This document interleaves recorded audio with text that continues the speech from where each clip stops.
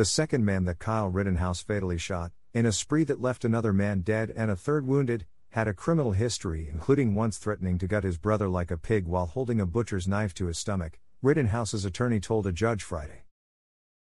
Anthony Huber told his brother that if he didn't start cleaning a room in his house he was going to gut him like a pig, Rittenhouse's lawyer Corey Kurafisi said, adding that Huber did this while holding a 6-inch butcher's knife to the brother's stomach. Kurafisi raised 26-year-old victim Huber's violent past outside of a jury's presence on the fifth day of the Kenosha County homicide trial for Rittenhouse, 18. Huber allegedly sat back watching the brother and his grandmother clean while threatening to kill the brother if he stopped, Kurafisi said. Huber grabbed his brother by the neck, dug his nails in and choked him for approximately 10 seconds, the lawyer said. He put a knife to his brother's left ear and his brother felt it cut. "I'm going to burn the house down with all you Kers in it," Kurafisi told the judge, Huber said. Huber was criminally charged for the incident and took a plea deal on a strangulation and suffocation charge, Kurafisi said. Kurafisi told the judge he intended to cross-examine Huber's great-aunt Susan Hughes about the incident if prosecutors were allowed to ask her questions about whether Huber was a peaceful man or a hero.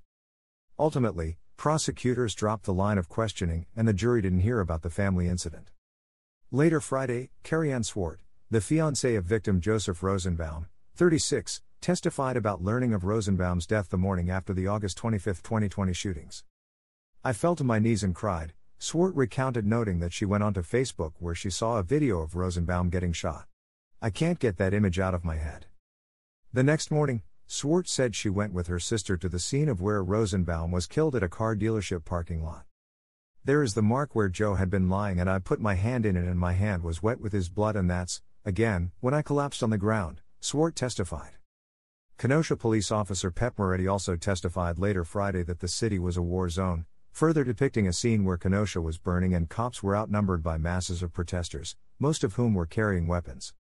Rittenhouse faces 6 criminal charges including intentional homicide and attempted homicide.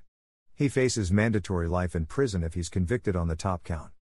Rittenhouse's lawyers argued in opening statements Tuesday that he fired his gun at Rosenbaum in self-defense and that Rosenbaum, the aggressor, lit the fuse that night. A third man, Gage Grosskreutz, 27, survived a gunshot wound from Rittenhouse. Prosecutors alleged that Rittenhouse was acting as a vigilante who shot 3 people while hundreds of others, outraged over the police shooting of black man Jacob Blake 2 days earlier, didn't shoot and kill others.